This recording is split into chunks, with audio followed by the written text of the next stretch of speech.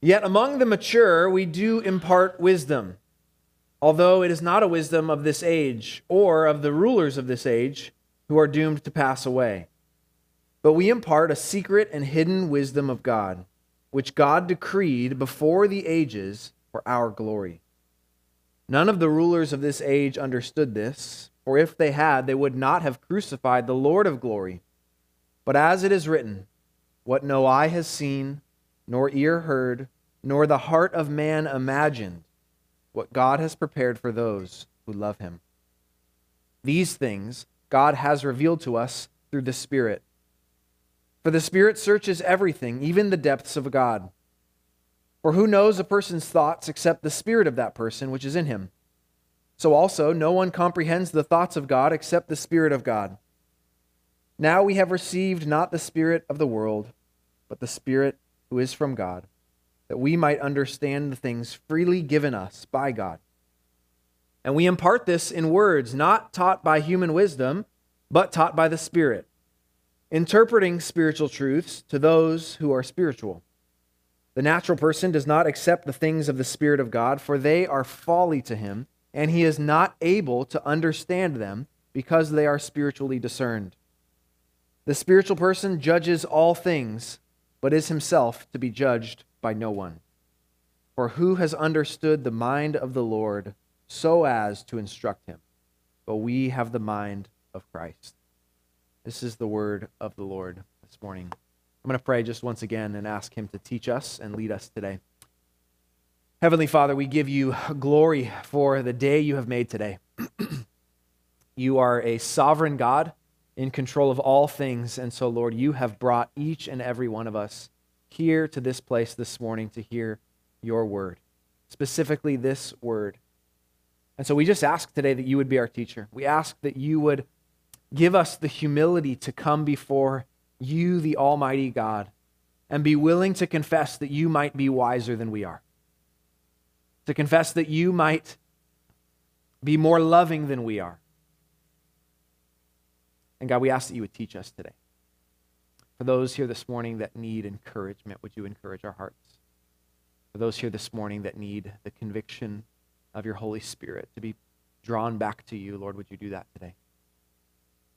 We ask that you would lift Jesus up before us, that we might behold him, worship him, and leave here grateful for the Savior that we have in Jesus. We pray this in his name. Amen.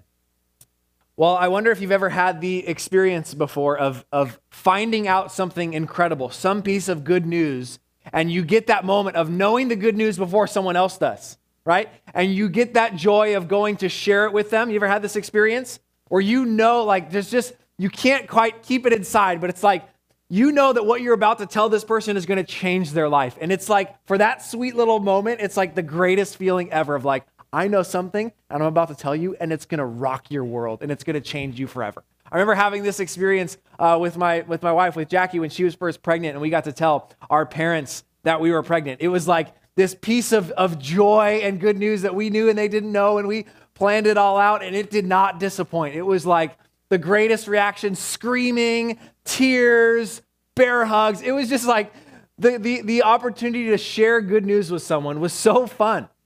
And what made it so great is knowing that because this news is so good, it's literally going to change their lives for the rest of their lives. That's what brought so much joy to us as we got to share this. And in the city of Corinth, there was a similar thing that happened when Paul brought the good news of Jesus to these people. He brought this news that was so heavy, so important, so glorious that he knew it would change their lives when they heard it. That when they heard this good news, it would change everything about them, and it did. When he brought the gospel to this city, people believed, and their whole lives completely changed. But then Paul left, and something started to happen to these people. That message that first changed their lives, and that message that they were first so grateful for, started to kind of lose its luster. They kind of started to fall back into old ways of thinking, old ways of living, and old ways of doing, right? We've been talking about this as we've been going through this book together. These people who are now Christians, but now they started to kind of fall back to the way they used to live before they were Christians. They started pursuing worldly wisdom. They started competing for status with one another. They started judging each other using old Corinthian standards and values, comparing themselves to one another. And all throughout this letter, Paul's doing the same thing over and over. He's identifying a problem, and he's bringing that same old gospel message to them once again. Because he knows that that same message that first changed them, if they will wrap their arms around that same message again, that same good news, it will continue to change them. It will continue to transform the way that they live and the way that they think. They will view everything differently.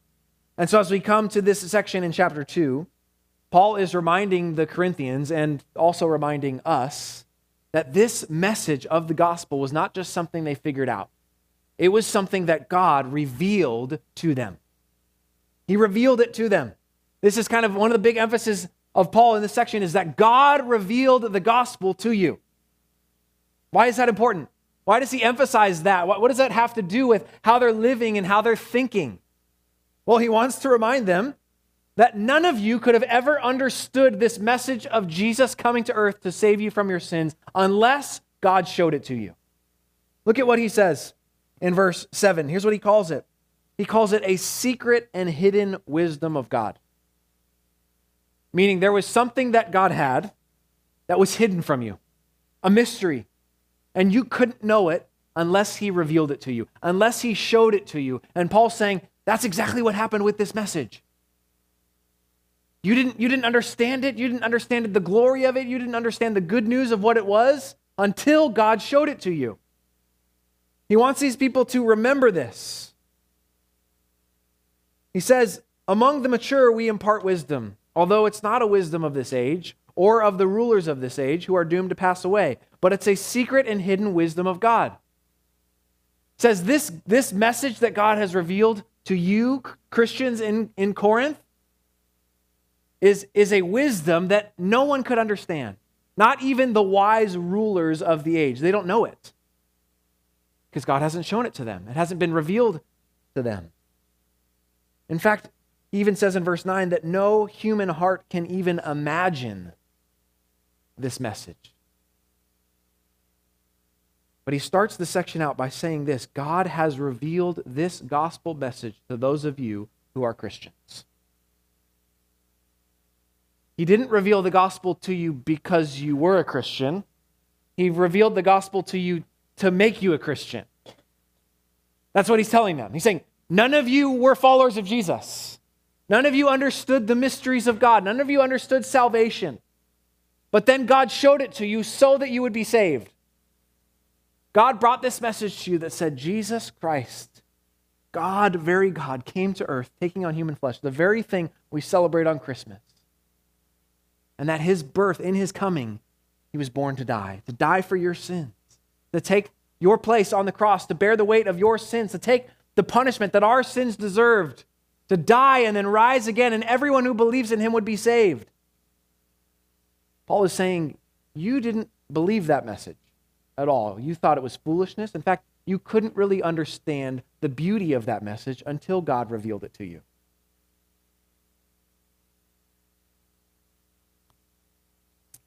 So he begins by saying God reveals the gospel to us, but he doesn't reveal it to us in the sense that he makes us aware of something we didn't know, though that sometimes happens. He revealed it to us in the sense that he gives us eyes to see something as beautiful that we once saw as hideous. Because in the city of Corinth, the gospel message of Jesus, that you could be saved from your sins only through Jesus Christ, a Jewish man who died on a cross, was foolishness. It wasn't that people were ignorant of hearing those words about Jesus or knowing about who Jesus was, though some of them for sure didn't know. But when it says that God revealed this message to you, what he's more saying is he gave you eyes to see it as beautiful. The very thing you used to think was hideous. Now, last Christmas, my youngest daughter, who's now 2, she was 1 last Christmas, and we, as a family, we went to get a Christmas tree, and we brought the Christmas tree home, tied it to the top of the van, and when we got home, we put her down for a nap. When she was sleeping, we set up the Christmas tree. Like the whole house got set up for Christmas while she was sleeping. So she woke up and came out inside into a winter wonderland. And she saw this massive tree that belongs outside, by the way, in our living room. And she freaked out. Like she was so scared. And it was actually kind of cute because she grabbed like a kitchen towel out of the kitchen and like went over into the corner of the house and put this kitchen towel over her head and just to hide from the Christmas tree. And this poor girl, like everywhere we would go, she's seeing Christmas trees everywhere, and it's just terrifying her. You know, we would go over to people's houses who would not only have a giant Christmas tree, but then like little mini Christmas tree decorations everywhere. It's just like everywhere she turned, there's a Christmas tree, and she's so afraid. But now that she's 2, a year later, when the same thing happened, she went down for a nap, we set up the Christmas tree, and she came out, and what'd she do this year? She ran right towards the Christmas tree, touching all of the ornaments, laughing, giggling, talking about the lights. Well, what changed? It's the same decorations, same Christmas tree. She changed. She changed. She's a whole year older. She's different today than she was a year ago. This is what God does in revealing the gospel. It's called regeneration is the theological term. That God gives this new birth, this newness to us, gives us new eyes to see and appreciate and love the gospel message of Jesus. The very message that we once thought was offensive or foolish or silly, we now regard as glorious because he's changed us by revealing it to us. He has opened our eyes, and without that work, we couldn't see it. In fact, in another letter, he would write to this same group of people in 2 Corinthians. He would say this in 2 Corinthians chapter 4, talking about those that don't believe this gospel message of Jesus. He says, in their case, the God of this world has blinded the minds of the unbelievers to keep them from seeing the light of the gospel of the glory of Christ, who is the image of God. For what we proclaim is not ourselves, but Jesus Christ as Lord, with ourselves as your servants for Jesus' sake. For God, who said, let light shine out of darkness, has shone in our hearts to give us the light of the knowledge of the glory of God in the face of Jesus Christ. If you this morning have come to believe in Jesus as your Savior, that has happened because of what it says right here in verse 6. In the same way in which God, when he was creating the world, said, let there be light when there was only darkness, he did that in your heart. He said, let there be light. And it says right here, he has shone in our hearts the light of the knowledge of the glory of God in the face of Jesus Christ. This is so important, not only in this city, but in our world today, to recognize for a culture and a city that was so focused on wisdom and achievement and status and success, much like our world today, to remind them the very reason why you believe this gospel message of Jesus is not because you're so smart. It's not because of your pedigree or your background or your giftings or whatever. It's because the God of everything shone his light into your heart and awakened your eyes to see the goodness of who Jesus is.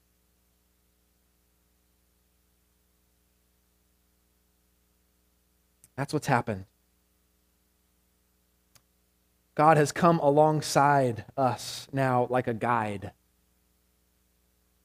saying, I'm gonna make you see everything differently. You won't look at anything the same anymore. He comes alongside of us like a guide, teaching us and changing us, but not just through information, but through relationship. You see, God has revealed to us not just facts and information about who God is and what he's done. He's revealed to us himself. Where those that believe and follow Jesus can now know him. You can actually know God. Not just know facts about him, but you can actually engage with him and know him. And to know God is to be changed by him.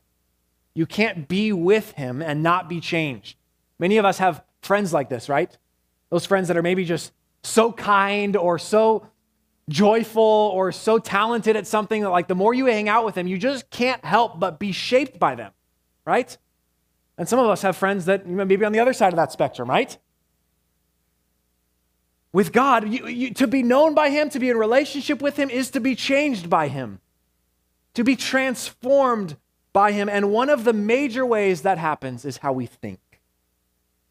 And this is where Paul wants to take this church and us, I think that the Lord wants to take us this morning, is recognizing this, that because God has revealed the gospel to us, we must think differently. We must think differently. Romans chapter 12 says, do not be conformed to this world, to the way it thinks, to the way it acts, to the way it lives. Don't be conformed to this world, but what? Be transformed by the renewing of your minds. Because God has revealed the gospel to us, we must think differently. And thinking differently changes everything about our lives. A few specific ways Paul lays this out for us this morning. The first one is this: because God's revealed the gospel to us, we should think differently about the gospel. Because God's revealed the gospel to us, we should actually think differently about this gospel message. You know, every single culture has gospel messages. And when I say gospel messages, I mean this: good news announcements. Saying, you want to have joy? Here's what you need. You want to have significance? Here's what you need. You want to have value and happiness? Here's what life is all about. Every culture has its gospel messages. It's announcements to say, this is it, folks. Orient your life around this and you will have everything you need. In Corinth, it was about wisdom. It was, you want to live the good life? Pursue knowledge. Find the best teacher and orient your life around them. Be impressive. Be elite. Find status wherever you can.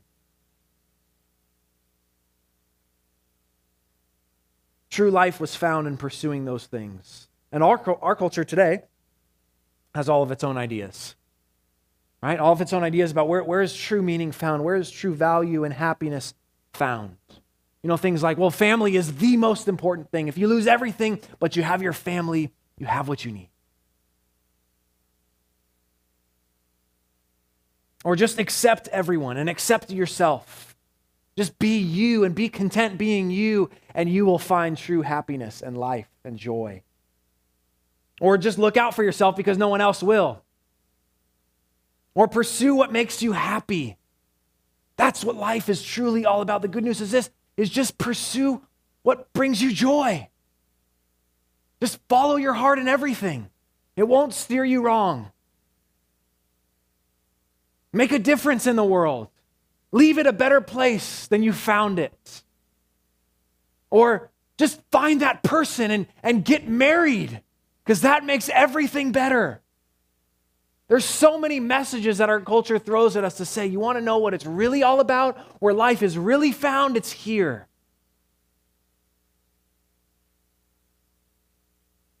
But because God's revealed the gospel to us, we are to think differently about the gospel. To recognize that, in fact, none of those are good news. In fact, ultimately, all of those are just shouting at us to do more, try harder. But we've been called to think differently about the gospel, primarily meaning this: we believe the gospel. Because God's revealed it to us, we believe it. We actually entrust our whole selves and our whole lives to this gospel message.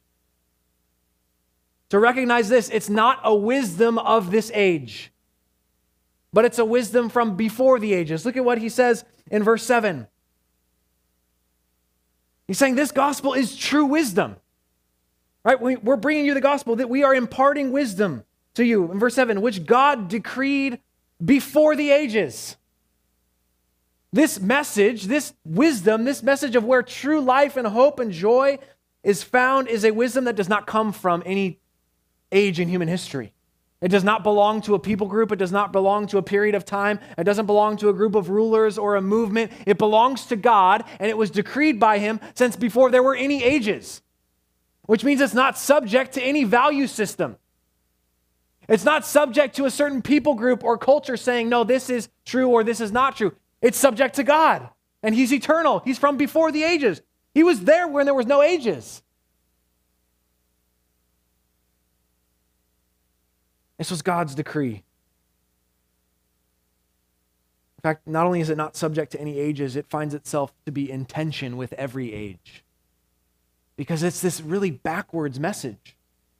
that says salvation is found in a crucified man. Life comes through death. Glory comes through suffering. That rubs up against every age. To say that sounds like foolishness. To find glory means no suffering. To find life is to be the furthest thing away from death. But we believe this gospel message and recognize that the only proper response to it is to throw our whole life and our whole trust upon Christ and Christ alone. To recognize there is only one gospel message, and it's this: Jesus Christ came to die in our place for those who believe. And everyone who believes will be saved. Not only saved from our sins, but we will find abundant life in Christ. All of the joy we would want, all of the meaning we crave, all of the satisfaction we want, all of the value, all of the purpose, all of the acceptance, everything is found in Christ and Christ alone. That there's only one gospel message. Only one message of salvation, only one message of hope for us and for the world. Only one message of purpose and freedom. So because it's been revealed to us, we think differently about it, meaning primarily we believe it, but also this: we enjoy the gospel. We enjoy the gospel.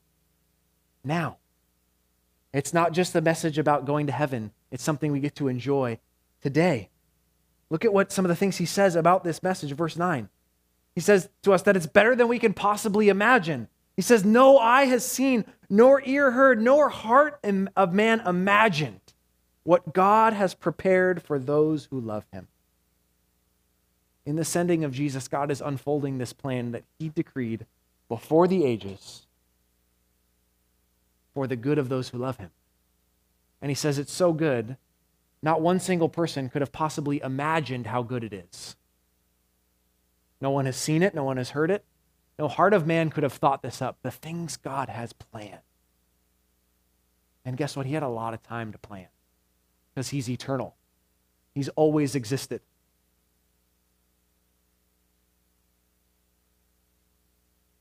It says this also in verse 7, that this message God decreed before the ages was for a specific purpose. It says it was for our glory.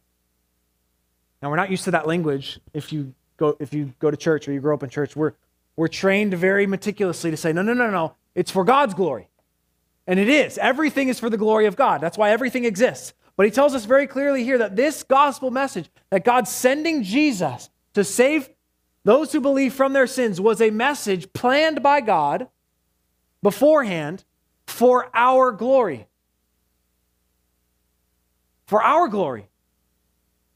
And glory is the opposite of shame. He planned this message so that he might remove our shame from our sins. That we might not walk around life defined by our mistakes, by our sins, by our failures, by our rebellion, by the labels that people put on us and we put on ourselves. That he would remove that shame and take it upon himself and give us his glory, and who he would tell us is the Lord of glory. The Lord of glory planned a message to save you for your glory. Which means he's giving you his. He's giving you his. If we could see the reception that we would get when we meet Jesus, for those who believe, it would make us uncomfortable today. It would feel like, no, that's too much. I don't feel like I deserve that. And we don't. But it's the glory of this message. That God would take those that don't deserve, and he would make them co-heirs with Christ. So we enjoy this gospel because we know it will never disappoint. Ever. If you bank everything you have on this message, it will never disappoint you. Our human nature tells us, don't trust that. Human nature says, brace for disappointment. Brace to be let down, right? Even the best things of life, we say things like, well, enjoy it while it lasts. Don't get your hopes up. But the scriptures are inviting us over and over and over again. Give your hopes up to Jesus. Throw it all on him. He's never going to disappoint you. This message is true. It's never going to let you down. We enjoy the gospel, but we also do this. We plunge the gospel. We plunge the depths of it again and again and again. You see, we'll see this in the next chapter, but the Corinthians were calling this message that Paul was preaching them, they were calling it milk. They were like, Paul, this message you keep giving us about this crucified Jesus, we believe it. We heard that from you. That's the elementary stuff. That's the milk. Give us the meat and potatoes. All right? Give us some like protein. All right? We're ready to move on to something more substantial. Give us the true depths of the wisdom of God. Impress us. Give us deeper and greater things. They were calling this message milk, which is very ironic. Because by calling it milk, they're recognizing that they don't really know anything about it.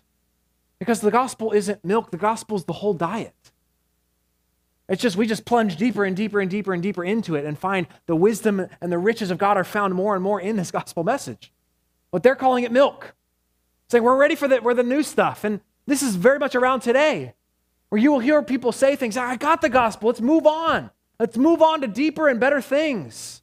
More, substantial things. More things that are for the mature. And to say that is to confess that you don't really know the gospel. It is an unfathomable reality, meaning you cannot measure how deep it is. We're called to plunge it. The gospel's not just the diving board, it's the whole pool. And we're invited to swim in it, immerse ourselves in it for the rest of our life. Which means we're called to search the scriptures and see it and revel in it and read good theology and seek Jesus and wonder at the gospel. Because the more we see of it, the more we see of Christ. And we'll enjoy him more and more and more. We cannot fathom how unsearchable this gospel is. The best comparison our human brains can think of is the biggest thing our mind can imagine, which is space. Okay, I don't know if you've ever spent any time looking up how big space is, but you literally just end up getting to a point where you're like, this is stupid, I can't understand this. And you just give up because it's so big. It's so big, okay? They measure things in space based off of light years, okay? I didn't really know exactly what a light year was. I'm just going to be honest with you. I know it has something to do with how fast light travels, but that doesn't really mean anything to me. So I had to look it up, okay? A light year is how far light travels in a year, right? Okay? And light travels this fast. Are you ready? I had to write this down. 186,000 miles every second. I don't understand that, okay? So, but understanding that for a second, just track with me here, okay? So if light is going to travel from the Earth to the farthest thing in our solar system, Pluto, rest in peace, no longer a planet, right? If it's going to get to Pluto, light is going to take 4.5 hours to get to Pluto. You're like, okay, that doesn't sound like that long, right? Okay. It's going to take 4.5 hours to get to Pluto. But in order for light to cross our whole galaxy, the Milky Way galaxy, it's going to take 200,000 years. 200,000 years for light, which travels very fast, scientific term. 200,000 years to go across our galaxy. That's a long time. Okay? The next major galaxy next to ours is 2.5 million more light years away. Are you comprehending these numbers? 2.5 million more years for light to travel to the next major galaxy. And we estimate now today that there are 2 trillion of those galaxies in the, wait for it, observable universe. Meaning, there could be infinitely more that we just cannot observe. You start thinking about space, it makes you scared. I'm like, this is so big and we are so tiny. But guess what? God made that. He made that. How much more unsearchable, unmeasurable, unfathomable is God? If that is something he made.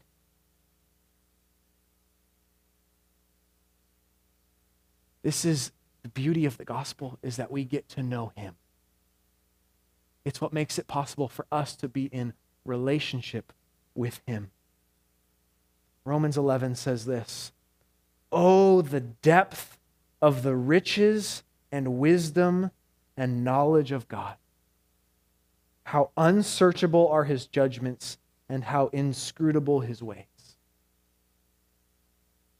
Oh, the depth of the riches and wisdom and knowledge of God. Friends, we could spend an eternity traversing through the fields of the gospel and never go beyond the outskirts. We could spend an eternity plunging the ocean of the gospel and never really leave the surface. We could spend an eternity scaling the mountain of the gospel and never reach farther than the foothills. We could spend thousands upon thousands of eternities, whatever that even means, exploring every corner of the observable universe of the gospel. And we would never even make a dent because of how rich the depth of the wisdom and the knowledge and the glory of God found in this gospel message. So much so, the book of 1 Peter tells us that angels are currently longing to look into these things. Angels who see God in all of his glory wonder and marvel at this gospel message, that God would send his only Son to die for us. This gospel is worthy of being plunged, of never moving on from, of not simply calling it milk. You know, the elementary food for babies. No. It is the glory of the riches and wisdom and knowledge of God, and it draws out our affections. It's worth giving everything to. So is the gospel just a message to you, or is it the message? Because God's revealed the gospel to us, we've seen it, we should think differently about the gospel. We should also think differently about our strength. Because God's revealed the gospel to us, we should think differently about our strength. You see, American cultural identity centers on strength, right? It centers on power, strength, chest out, head held high, independence. I don't need anything. I will provide for myself. I will show you my strength, and then I will be somebody. Corinth was like that too. It was all about strength, power, wisdom. We're called to think differently about our strength. Well, in what ways? First one is this, that true strength is not found in being natural, but in being spiritual. This is what he's talking about here. He's comparing two types of people. He's comparing spiritual people and natural people. These are the two groups. Paul is saying those that are spiritual are those that believe in Jesus and have been given the Holy Spirit of God. And those that are natural do not. They are only relying on themselves. True strength is found in not being natural, but being spiritual. But everything in our world tells us that all natural is the best. Right? Just go to the grocery store, look around. The all-natural labels get bought the most. The things that tell you, oh, we added nothing else to this. We just left it exactly as it is, which is not really what that means, but you know better, right? We come to think the same thing about ourselves, that, right? I have everything I need right here, all natural. All the giftings and strengths that I need, I just have within me. Right? It's what every Disney movie preaches to us. You have all you need. Right? Frozen. The whole time Elsa's been looking for who? Herself. But this message of find yourself, trust your heart. You are what you need most. That's not true.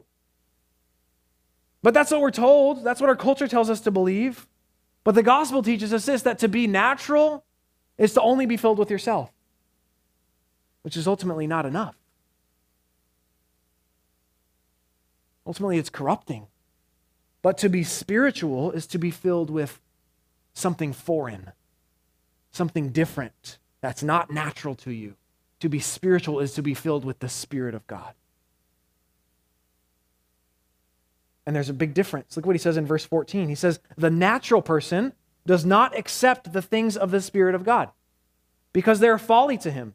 In fact, he's not able to understand them because they are spiritually discerned. The natural person can't understand the gospel or the things of God because no one can just simply through natural means. We need something foreign to come in and help us, the Spirit of God, which is what he says in verse 10. These things God has revealed to us through the Spirit. Through the Spirit. But just being spiritual doesn't make you elite. You see, this is what the people in Corinth did. They said, this is how we used to think, okay? We competed for strength and status and all that, and now that we became Christians, well, now we just have a different status that we can compete with. We're now spiritual, and let's now be spiritually elite. The more spiritual we are, the more elite we are. That's why later in the book, we start seeing this comparing and competing between different spiritual gifts. We have, I have more of a measure of the Holy Spirit, therefore I am more elite than you. Well, what Paul's saying is that because God's revealed the gospel to us, we have to think differently about strength.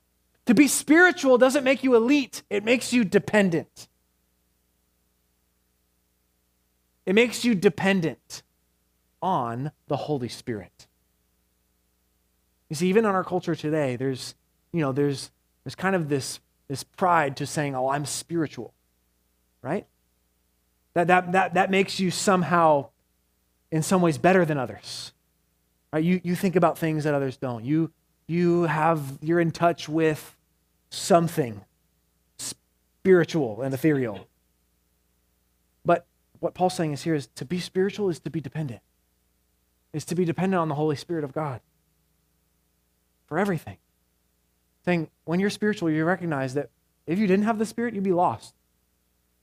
I've had the opportunity a few times to be in a context where I don't speak the local language of a country, and I'm with somebody who's a translator. Some of you probably experienced this before in different cultures. Every time I've had that happen, I am so dependent on that translator because I know no matter where I go and who I talk to, I won't understand a thing unless I am right next to this person. And no one else will understand anything I say unless I'm right next to this person. I need that translator like as if my life depends on it. I am lost without this translator. That is the perspective of what it means to be spiritual. To be dependent on the Holy Spirit of God, to where if He is not with you, if He is not helping you, you are lost. You have no hope. You cannot understand the things of God. It's to be dependent for everything. First off, and primarily for our salvation. This is what Paul's been saying. You can't understand the things of God unless the Holy Spirit reveals it to you. You are dependent on Him for salvation. You are also dependent on Him once you're saved to understand more and more of the things of God. All right, look at what it says in verse 12. We have received not the spirit of the world, but the Spirit who is from God, so that we might understand the things freely given us by God. One of the reasons we have the Holy Spirit is to help us understand the things of God. Continually. To see more and more of Him. Because we can know nothing of God unless God shows it to us. God's self-disclosure. There's not a single thing we know about God that He doesn't want us to know. We can't know anything about Him unless He decides, here it is. Because of who He is. But without the Holy Spirit, you can't know anything about who God is. But with Him, you can know Him more and more and more. So much so that I see this all the time in my own life and the lives of many of you in this church. There are things about God, doctrines about God that you used to hate, that now you love. Because the Holy Spirit has walked with you and shown you the beauty. I know some in here that have been afraid and fearful of the sovereignty of God, that He is in control of all things, thinking, well, what might that mean for the hard things in my life? That now as you've walked with the Lord and the Holy Spirit has shown you from the Scriptures, you've come to see the beauty of that truth. You wouldn't want it any other way. That wasn't because you were so smart to figure it out. It's because the Holy Spirit of God helped you see. And he's committed to this. It's what it means to be spiritual, to be dependent on him. And to be dependent on him in our proclaiming of the gospel message as well. Look what it says in verse 13. It says, this very message that I'm trying to not only believe for myself, but impart to you, I impart it in words not taught by human wisdom, but taught by the Spirit.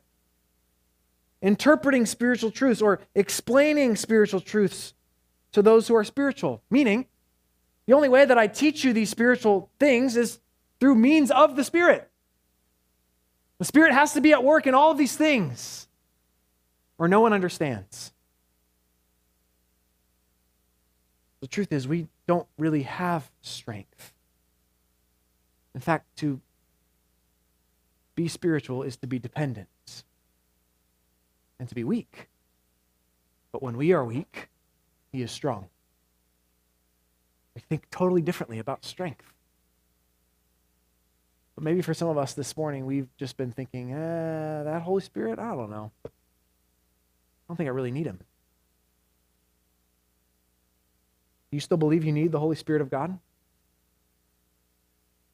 If he left you, do you think anything would change about your life? If you were honest. You don't have to tell me the answer to that question. You can just think about it. If he left you right now, would anything change? It would. For sure. But many of us aren't really realizing how much we need him.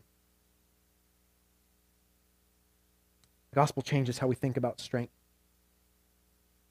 It also changes, lastly, how we think about our decisions. Because God's revealed the gospel to us, we should think differently about our decisions. How do we tend to think about our decisions? Well, we usually have a set of questions we filter through. The first one, and primarily, probably is this: how much does it cost? Whatever decision I got to make, how much does it cost? Is it what I want? Is it going to be difficult? Is it worth it? How does it make me feel? And how does it make me look? These are the ways we usually make decisions in our lives.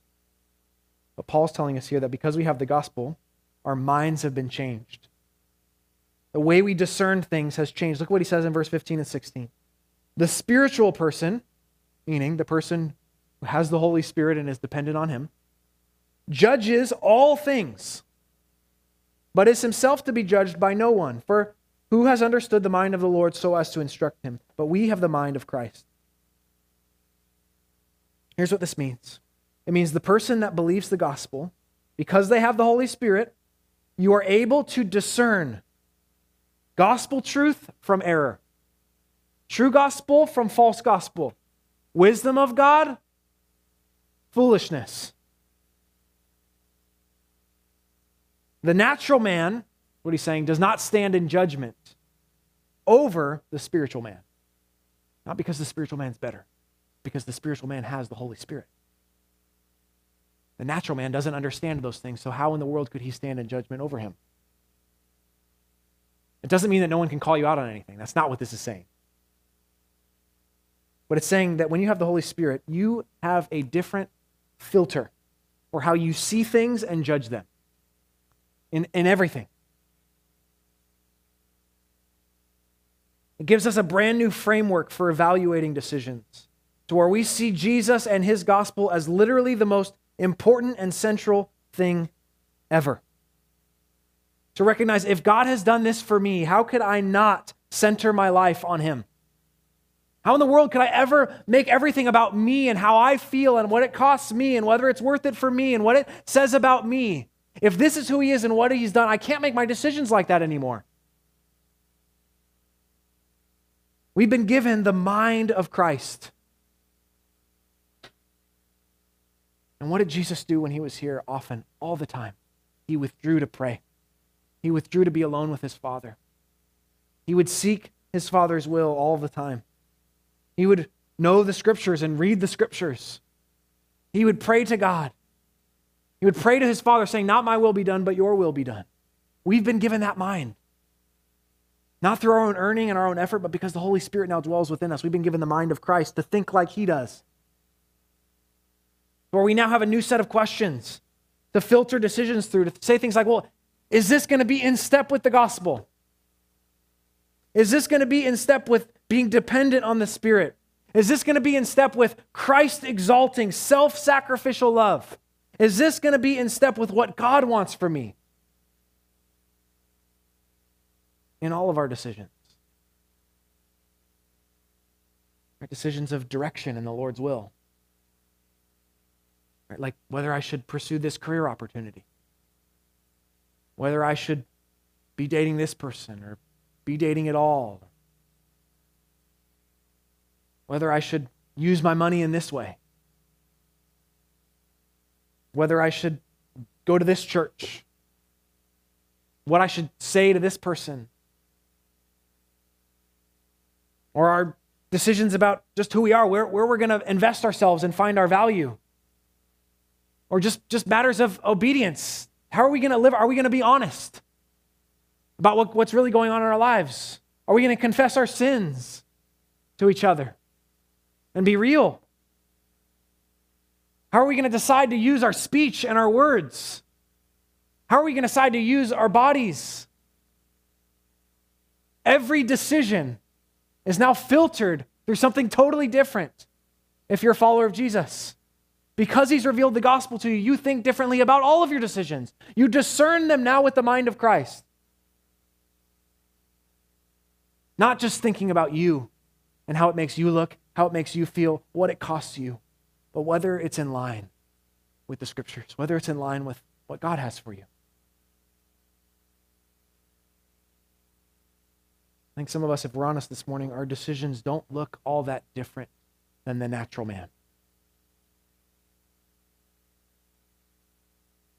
And so Paul's reminding us, God has revealed the gospel to you. Because he's done that, we must think differently about everything. You know, I kind of bashed on Disney movies a little bit more than I planned today. But there is a Disney movie I really resonate with. Kind of become a joke in our family. I love Moana, if you've seen the Moana movie. It's a story of a young girl who lives on an island with her family, and the island is in great peril. And it's soon going to be destroyed. And so the ocean chooses this young girl to save the island. And all throughout this movie, this young girl, her name is Moana, she is reminding herself over and over, the ocean chose you. And there's moments in this movie where she stops and she says it to herself, and she's kind of pondering, like, why? And it's like the clarity she needs. She says, like, the ocean chose you. And I was watching this, we were actually watching this movie yesterday. And I was watching this thinking, man, that is bringing her so much comfort. It's changing everything about this whole movie. Her reminding herself that the ocean chose her to save the island. And as we came to this passage today, I'm like, yeah, God chose you. God chose you. He's chosen to reveal this most glorious mystery to his people. If you are here this morning and you believe in Jesus, it's because he chose you. He chose to reveal this to you. It was not an accident. It was not just a result of the natural order.